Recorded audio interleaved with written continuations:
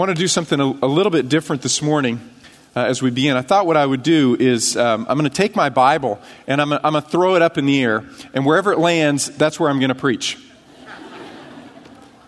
Just kidding. Okay, Genesis 1. That's where I want you to turn, Genesis 1. But, I have noticed that a lot of times we do approach our Bible reading that way, don't we? Flip it open, whatever, wherever. And usually we give the New Testament priority, right? If you look at somebody's Bible that's worn, usually these pages back here are a little more worn because New Testament talks about Jesus and we love Jesus, and that kind of relates a little more directly to us. But the story of the Bible didn't begin with Jesus, didn't begin in the New Testament, did it? It actually began in the beginning. Right? In fact, the Hebrew Bible is titled in the beginning, because the first word of the Bible in Hebrew is in the beginning. Bereshit, it means in the beginning. So it's not titled Genesis, it's titled in the beginning. And so we're going to start in the beginning again this morning. And parents, I realize you're at a bit of a disadvantage because your children have been worshiping and studying here. We've been in Genesis the entire year. So they're going to have be able to make some of these connections a little easier than you. But what we're going to try to do this morning is show how we actually discover the Son of God in Genesis. And Jesus is in Genesis. And really, Jesus ties together all of Genesis and all the promises that are made there. So we're going to try to tie together there the life of the Son of God and the book of Genesis. And I want you to read with me, beginning in Genesis chapter 1 and verse 1. It begins like this. In the beginning, God. Okay, I want you to stop right there. We will go a little further later on, but we're going to stop right there. Right? In the beginning, God. The book of Genesis doesn't try to prove the existence of God. It assumes the existence of God. If something exists rather than nothing, we need to understand that there must be an explanation, and an adequate explanation for what we see around us. That is, every effect must have an adequate cause, and the Bible says that's God. He's not part of creation. He is not created. He is outside of creation. He is the eternally existent one. In the beginning, God. And just God. Now, interestingly, there is another book of the Bible that starts exactly the same way, and it's a book in the New Testament. John chapter 1, verse 1. It says, in the beginning was the Word. And the Word was with God, and the Word was God. He was in the beginning with God. And John's talking about the Son of God. He's talking about Jesus. And what's interesting about this verse is that all four of the verbs are in the imperfect tense. That's fascinating, isn't it? You thought your kids were learning nothing in church, and you thought grammar was insignificant. It's really significant. In the beginning was the Word. It's imperfect tense. It means the Word didn't begin then. It just was. It just was. In the beginning, the Word already was. The Word was with God. The Word actually was God. And John says, this one that I'm talking about, this one, he was in the beginning with God because he was God, so he always was. He's forever. So this Jesus Christ is God in human flesh. The one we're about to talk about in the gospel, he already was because he is God. And I want you to turn with me to the Gospel of John, John chapter 8. And we're going to be back in Genesis, so don't forget that that's at the beginning of your Bible, so you can find your way back there really quick, right? Okay, so John chapter 8. In John chapter 8, Jesus is having an argument with Pharisees. This is who he always argued with. And see the argument beginning, kind of set the stage. In John chapter 8, verse 31, he says, so Jesus was saying to those Jews who had believed in him, if you continue in my word, then you're truly disciples of mine, and you'll know the truth, and the truth will make you free. Then they answered him, but we are Abraham's descendants and have never yet been enslaved to anyone. How is it that you say you will become free? We don't need you to set us free. We're the children of Abraham. And Jesus argues his point, concludes like this in verse 56. He says, well, actually, your father Abraham, the one you're claiming, your father Abraham rejoiced to see my day, and he saw it and was glad. So the Jews said to him, you're not even 50 years old, and have you seen Abraham? Jesus said to them, truly, truly, I say to you, before Abraham was born, I am. Now, again, it's a strange twist of grammar here. It's not really what we would have expected. He might have said, I was, but if he had said, before Abraham was born, I was, then they might have thought he was just in existence for a little while before Abraham, right? Even that would have been weird enough, but Jesus says, before Abraham was born, I am. And what he's doing is he's making a clear reference to God himself. The covenant name of God is Yahweh. It means I am. As best as we can tell, it means I am. When Moses wanted to know who he should tell the sons of Israel was the one sending him, God said to him, just tell him I am. I am that I am. I always was, I am now, I always will be. I am. And I'm the only one. I am. Jesus is saying, beyond a shadow of a doubt, saying, I am that I am. I'm God. And they understood clearly what he meant because they picked up stones and they tried to kill him for blasphemy. Jesus says, I am. Now, turn back with me to Genesis again, Genesis chapter 1 and verse 1. It begins like this. In the beginning, God created the heavens and the earth. And the earth was formless and void, and darkness was over the spirit of the deep, and the Spirit of God was moving over the surface of the waters. Then God said, let there be light. And there was light. How did God create? He spoke. God spoke. God said, let there be light. And then God goes through 6 days and he speaks. And all of creation comes into being. John 1 begins like this. In the beginning was the Word. The Word was with God. The Word was God. He was always there. He was that one. All things came into being through him. And apart from him, nothing came into being that has come into being. Why? Because he is the Word of God. How did God create? He spoke. What does that mean? It means that the Son of God was the agent of creation. God the Father spoke. He commissioned the Son, and the Son went and he created. And how did he do so? By the power of the Spirit that was hovering over the face of the deep. Father, Son, and Spirit. God. Where do we discover Jesus, the Son of God? We find him first in Genesis chapter 1, verses 1 through 2. Okay? He is the creator of all things. That means he has the right to rule over all things. I love this quote by Abraham Kuyper. He once wrote, "There's not a square inch in the whole domain of our human existence over which Christ, who is sovereign over all, does not cry, 'Mine.'" Mine. Why does that matter? Because you're part of creation. You belong to God. He made you, he sustains you, he is the ruler over all, including your life. Matthew chapter 16, Jesus had a very interesting interaction with his disciples. He said, who do people say that I am? And, Jesus wasn't narcissistic. He wasn't looking for a little affirmation. Build me up. Tell me, are they talking about me? Are they saying good things? No, he wasn't worried about that, was he? No, he's probing his disciples' understanding. Okay, who do the people say? Well, maybe the prophet that Moses promised, or Elijah, maybe another prophet. We're not sure. That's kind of who they say. That's what's going on in the conversation. And then he turns to his disciples and he looks them directly in the eye and he says, "But who do you say that I am?" And that's the most important question that's ever been asked. Who do you say that I am? Do you know who Jesus is? He's the eternally existent Son of God, second member of the Trinity, who always existed. Never a time when he was not, who took on human flesh at a point in time so that he could die for your sins. Do you know Jesus? C.S. Lewis once said, "I'm trying here to prevent anyone saying the really foolish thing that people often say about Jesus. I'm ready to accept Jesus as a great moral teacher, but I don't accept his claim to be God. That is the one thing we must not say. A man who is merely a man and said the sort of things that Jesus said would not be a great moral teacher. He would either be a lunatic on the level of the man who says he's a poached egg, or else he'd be the devil of hell. You must make your choice. Either this man was and is the Son of God, or else a madman or something worse.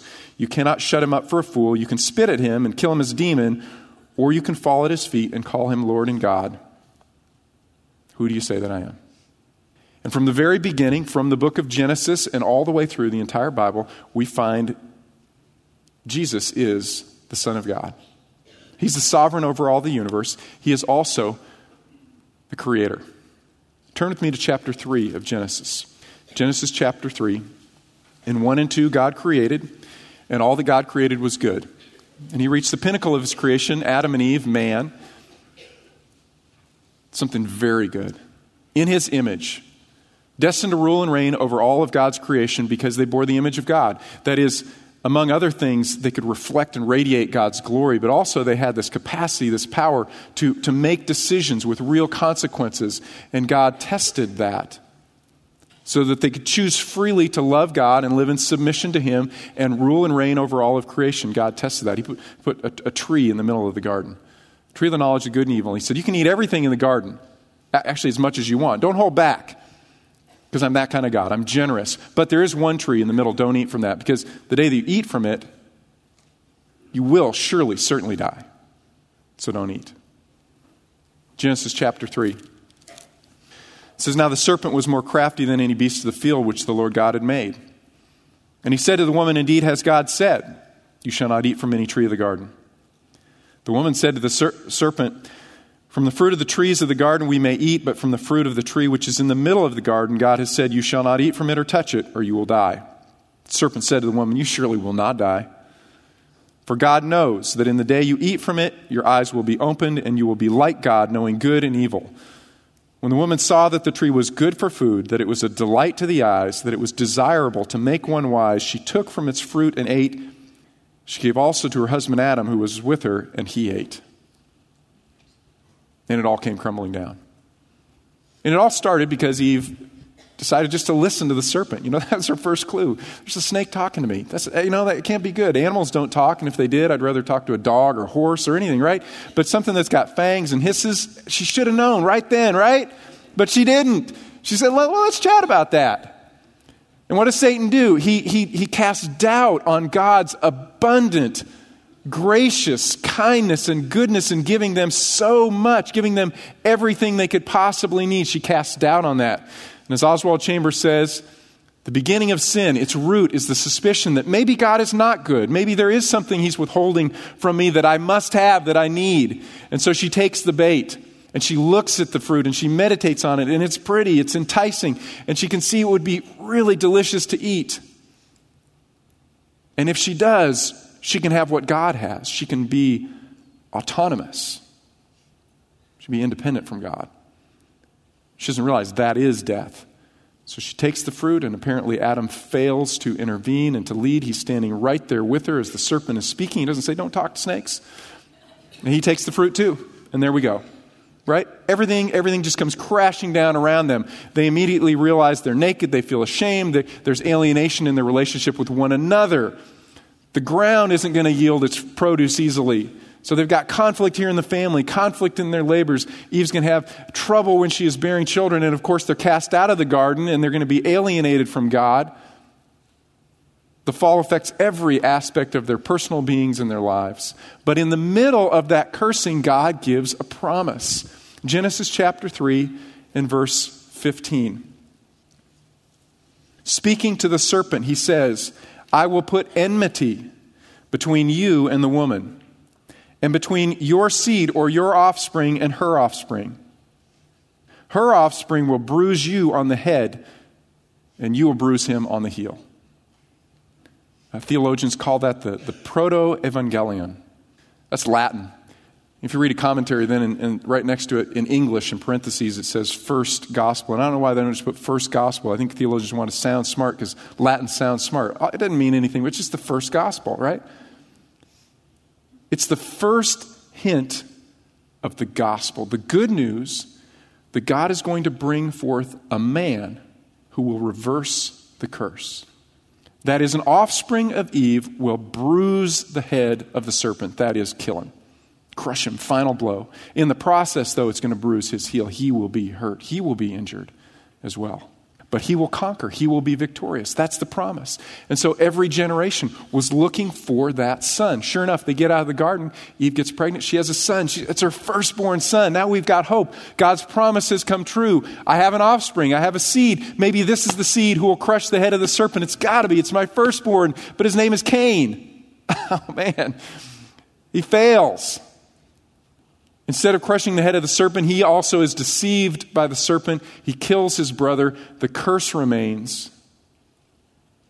But then, to replace Abel, Adam and Eve have another son, Seth. But Seth dies. Adam dies, Eve dies, Cain dies, everybody dies. And if you read the genealogy in the book of Genesis, that's how every paragraph ends. It says, and he died, and he died, and he died. In other words, no son is able to reverse the curse, get us out of this cycle of death, this inevitability of death. Who can do it? We're waiting for a son. And humanity, instead of getting better, gets worse and worse and worse. In times of Noah, God looks out and he says, I can't find even one righteous man. Oh, there, we got Noah. At least we have one. I'll start over with Noah. He wipes out humanity. Noah gets off the boat, gets drunk. One of his sons uncovers his nakedness.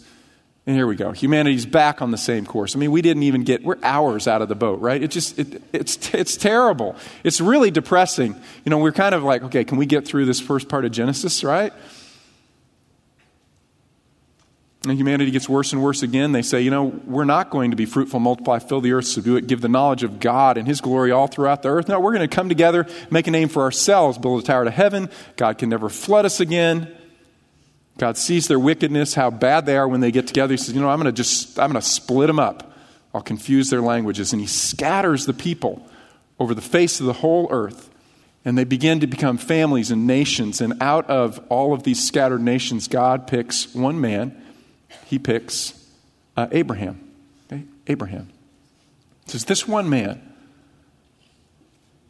who will be a son of Adam, he will have an offspring. And he will be the one. Hope for him. Wait for him. Read with me Genesis chapter 12, verse 1. It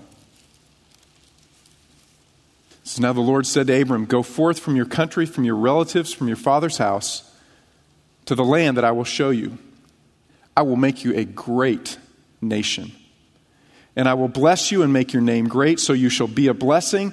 And I will bless those who curse you. The one who curses you, I will curse. And in you, all of the families of the earth will be blessed. That is, from you, the curse will be overcome. And God's blessing will once again flow to people. Because I will give you a land. And from that land, your people will spread this blessing. So you will have a people. You'll become not just a family, but an entire nation. Abraham, trust me, believe me. And Abraham struggled to trust God, but he did believe. There were times when he faltered. But fundamentally, his faith grew stronger and stronger that God would provide that son. God reiterates this promise to him in Genesis chapter 15 and makes the promise into a covenant. In Genesis 15, verse 4, it says, behold, the word of the Lord came to him saying, this man, that is Ishmael, he won't be your heir, or Eliezer, your slave, he won't be your heir, but one who will come forth from your own body, he shall be your heir. And he took him outside and said, now look toward the heavens and count the stars if you're able to count them. And he said, so shall your descendants be. And Abraham believed in the Lord, and he credited it to him as righteousness. God said, no, it's not going to be a slave. You, Abraham, are going to have a son. And later he says, it's going to be a son with Sarah. And I know that you're 100 and she's 90, but nothing's impossible with God. This is going to happen. Believe me, because I am powerful. I can do it. And in your seed, all of the nations of the earth will be blessed. And so I want you to enter into a covenant with me. And the sign of the covenant will be circumcision. Wow, that's a weird sign, God. Why not like a tattoo or something, right? We kind of think we're hip and cool, but tattoos were even around in Abraham's day. Literally, they were already, hey, look at my tat. I don't know if he put like Yahweh on there or what, but it wasn't a tattoo. He says circumcision. Why? It's God saying, I control your destiny, and I control the destiny of all of humanity. Trust me that I will give a seed. I will give an offspring.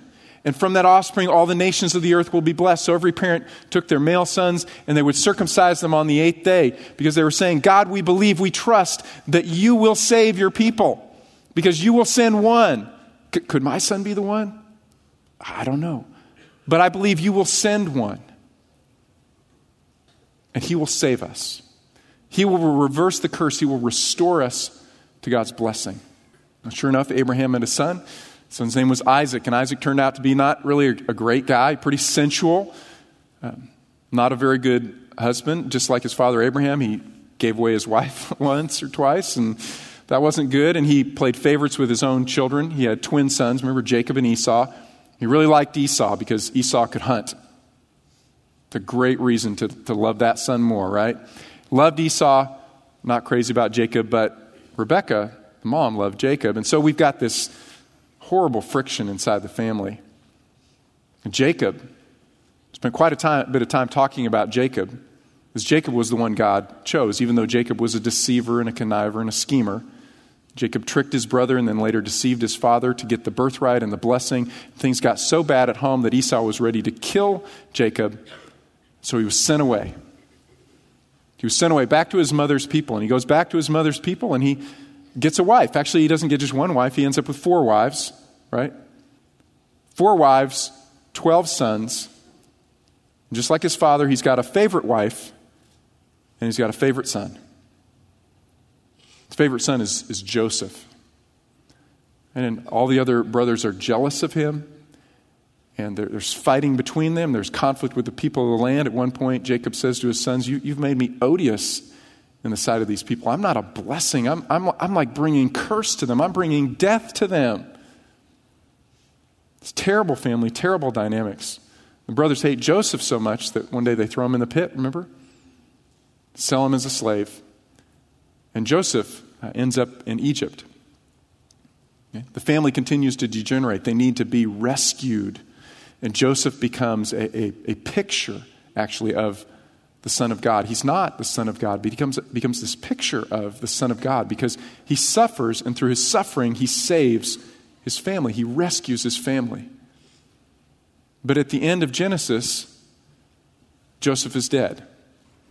And God's people are outside of the promised land. They're a family, and they're growing. And for 400 years, they stay down in Egypt, and they grow, and they grow, and they multiply, and they become not a family. But now they're the size of a nation, but they're not living on their own land. They're living outside of God's promised blessings. And instead, they're living not as free people. They're living as slaves. They need to be rescued. They need to be redeemed. So God sends a deliverer. He sends Moses to rescue his people, to redeem them, and he does. That's what Passover is about, or what we call Easter next week. God sent curse after curse on the Egyptians. Finally, the curse of death of the firstborn. And the Egyptians don't believe God, so they don't protect with blood their firstborn, but the Jews do, and they put blood on the doorposts of the house. Angel of death passes over, and they're spared. But the Egyptians' children die, and so they finally say, go, go. And the Israelites leave, and they plunder the Egyptians. Everyone says, we want you out so bad. Here, take our gold and silver. And they leave. They're out in the wilderness, and God says to his people, you're now my people. I want you to enter into a relationship, a covenant with me. Be my people. I will be your God. I will bless you, and I need you to listen to me and obey me. And here's how you will be different and distinct from all the nations around you. Will you do this? And God's people says, yes, all that the Lord has commanded, we will do. We promise, God. Moses is good. That's the word that God brought to me. Now I'm going to go back up on the mountain again, and I'm going to bring it back etched in stone because you have agreed to it. Okay, so Moses goes back up onto the top of the mountain. I want you to read with me in Exodus chapter 32 what happens next.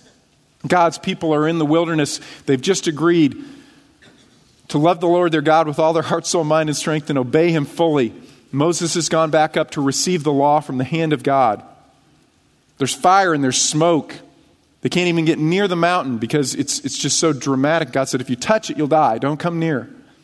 So in the background, they see the fire and the smoke on the mountaintop. Chapter 32, verse 1, it says, now when the people saw that Moses delayed to come down from the mountain, the people assembled about Aaron and they said to him, come, make us a god who will go before us. As for this Moses, the man who brought us up from the land of Egypt, we don't even know what's become of him.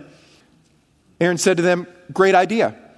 Tear off the gold rings which are in your ear, the ears of your wives, your sons, and your daughters, and bring them to me. Then all the people tore off the gold rings which were in their ears and brought them to Aaron. He took this from their hand and fashioned it with a graving tool, made it into a molten calf. And they said, this is your God, O Israel, who brought you up from the land of Egypt. Now when Aaron saw this, he said, now what we need is an altar. So he built him an altar. And Aaron made a proclamation, tomorrow you shall have a feast to Yahweh. This calf. So the next day they rose early, so eager to worship. They offered burnt offerings, brought peace offerings, and the people sat down to eat and get drunk, and they rose up to play, and they have this orgy, basically. It's wicked. And I hear that, and I go, gosh, man, if I had seen all that fire and smoke, there's no way that I could have just turned like days later. But we all would have. Because the human heart is so easily deceived. And what God says to his people here is, here's your problem. I can't bless you because you need a new heart. You need to be transformed. And if you read not just the book of Genesis, which is pretty dark, but you read the entire Old Testament, it's mostly dark. Right? There are moments of brightness. You see revival once in a while, but most of the history is failure after failure after failure, longing for a son of Adam, a son of Abraham who can rescue God's people, bring blessing back to the land, but it's failure after Moses failed, right? Got angry, didn't even get to go into the promised land. David failed. He's a king after God's own heart, but he had adultery and then he committed murder. Solomon, the wisest king that Israel ever had hundreds of wives. He collected gold. He was materialistic. He committed idolatry in the temple of God. It's just failure after. It's really depressing in some respects. That's the history of the Old Testament.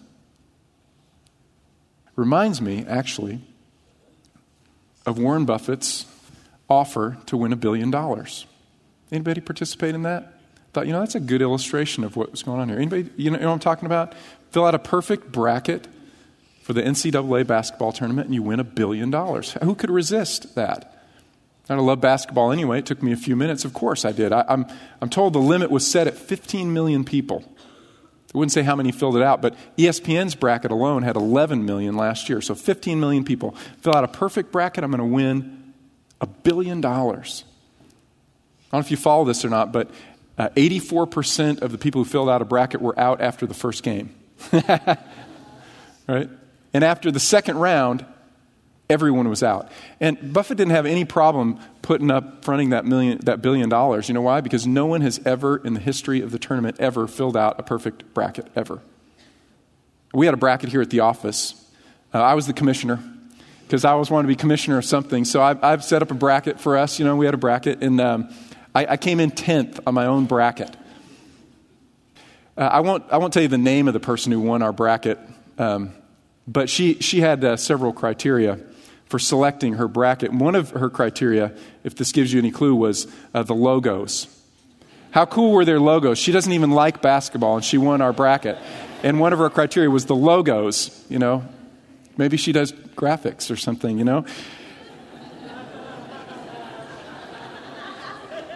So yeah, you can needle her about her, but she won our bracket.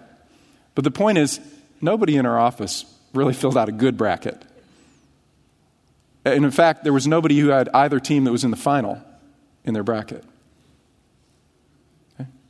No perfect bracket. No perfect person. Okay? God is driving men and women to the sense of desperation. We need one. We need one. We need one. When will he come? Matthew tells us it's Jesus.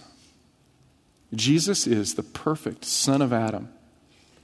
He is the perfect son of Abraham. He is the one. Look at Matthew chapter 1 and verse 1. The New Testament opens like this. Matthew 1, verse 1. This is the record of the genealogy of Jesus, God's anointed one, the son of David, the son of Abraham. Abraham was the father of Isaac. Isaac was the father of Jacob. Jacob was the father of Judah and his brothers. He's the one. It's Jesus. It's only Jesus. And what is it that qualifies Jesus and only Jesus? Because he lived perfectly. He lived perfectly under the law. He would say to his opponents time after time, which of you accuses me of sin? Can you hold anything against me?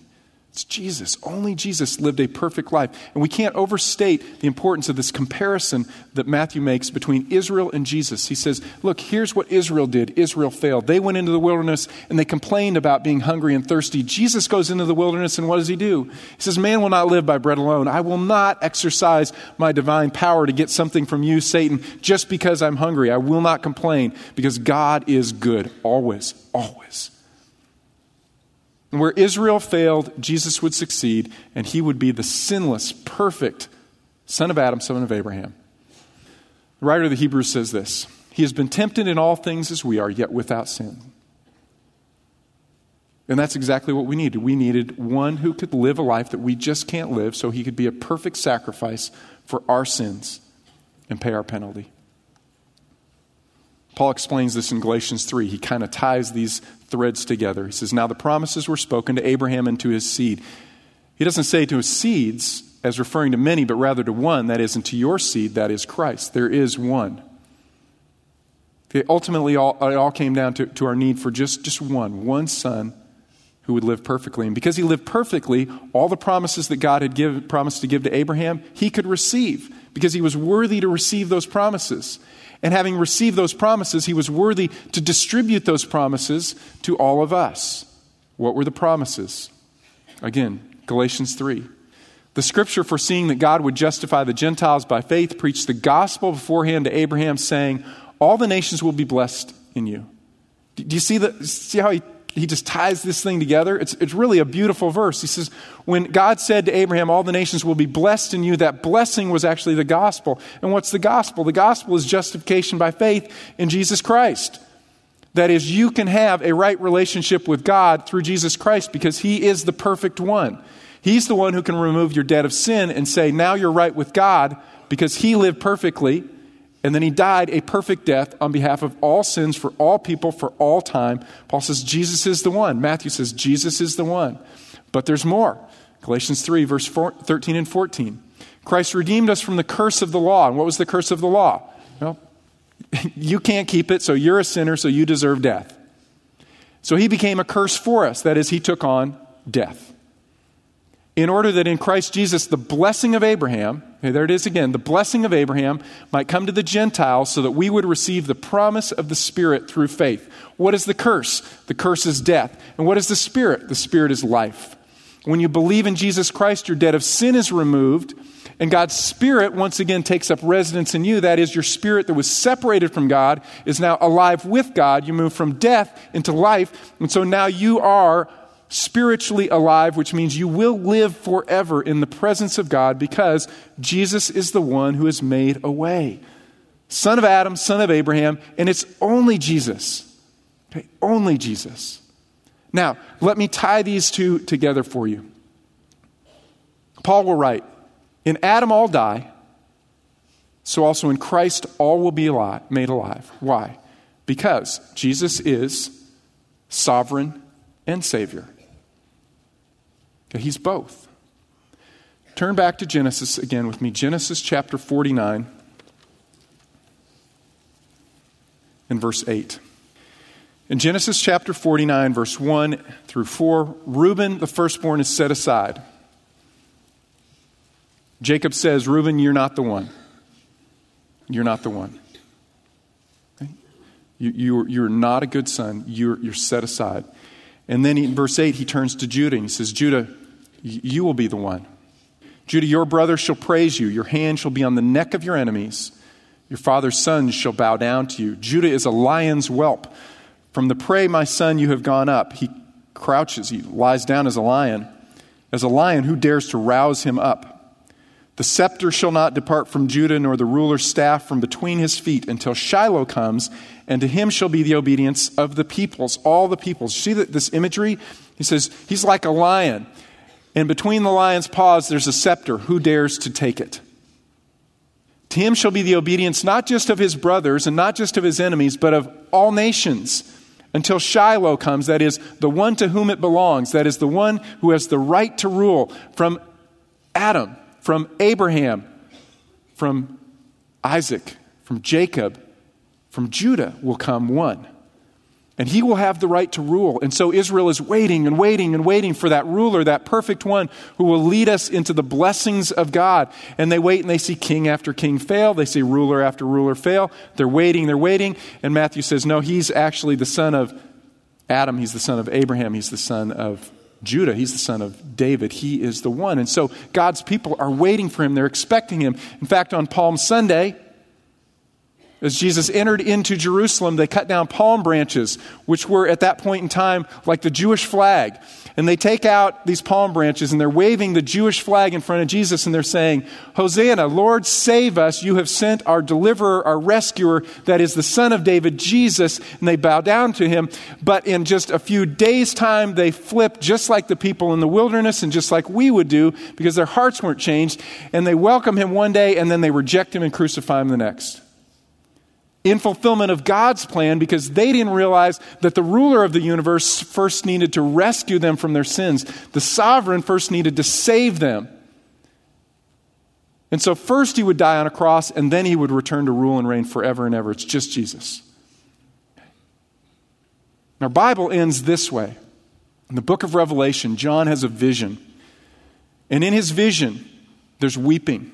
Because there's a scroll that's taken out, and the scroll is the title deed to earth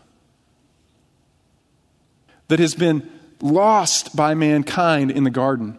And since that point in time, Satan has had dominion over this thing and just wreaking havoc over people's lives and over creation. It's been terrible. But who can take that title deed back out of his hands and deliver it back to God the Father so that God can rule and reign over all? And John looks out in all of the host of heaven and he says, no one was worthy. And so I just began to weep.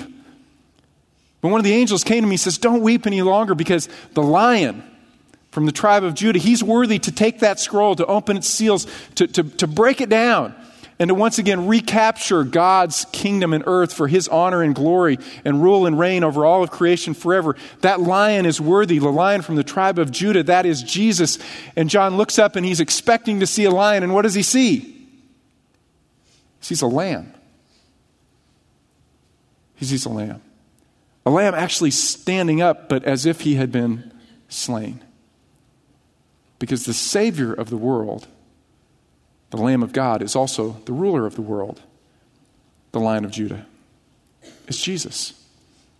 It's only Jesus. So everything that you need and long for in life, everything that is needed in our culture, in our history today, it's all found in Jesus. And we're just distracted by so many different things. And we need to focus our attention just on the one. So as we close, I want us to worship together. Tim's going to lead us in worship of Jesus. And then I'll close us in prayer.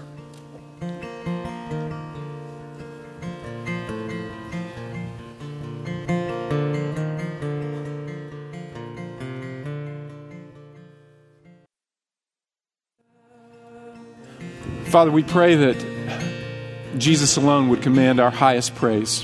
We pray, Father, that you would squeeze out from our lives all of our lesser loves. Pray, Father, that we would understand that he is Savior and he's sovereign, that he demands not only the highest praise, but he demands that we bend our knee before him every day, and that this is our good. Because he's our good and gracious Savior. Father, I pray that Jesus would be so exalted in our lives that others would see us and they'd be drawn to him for salvation, life that is forever. In Christ's name we pray. Amen. God bless you again, parents. Thanks for coming. Thanks for trusting us with your kids. Have a great day.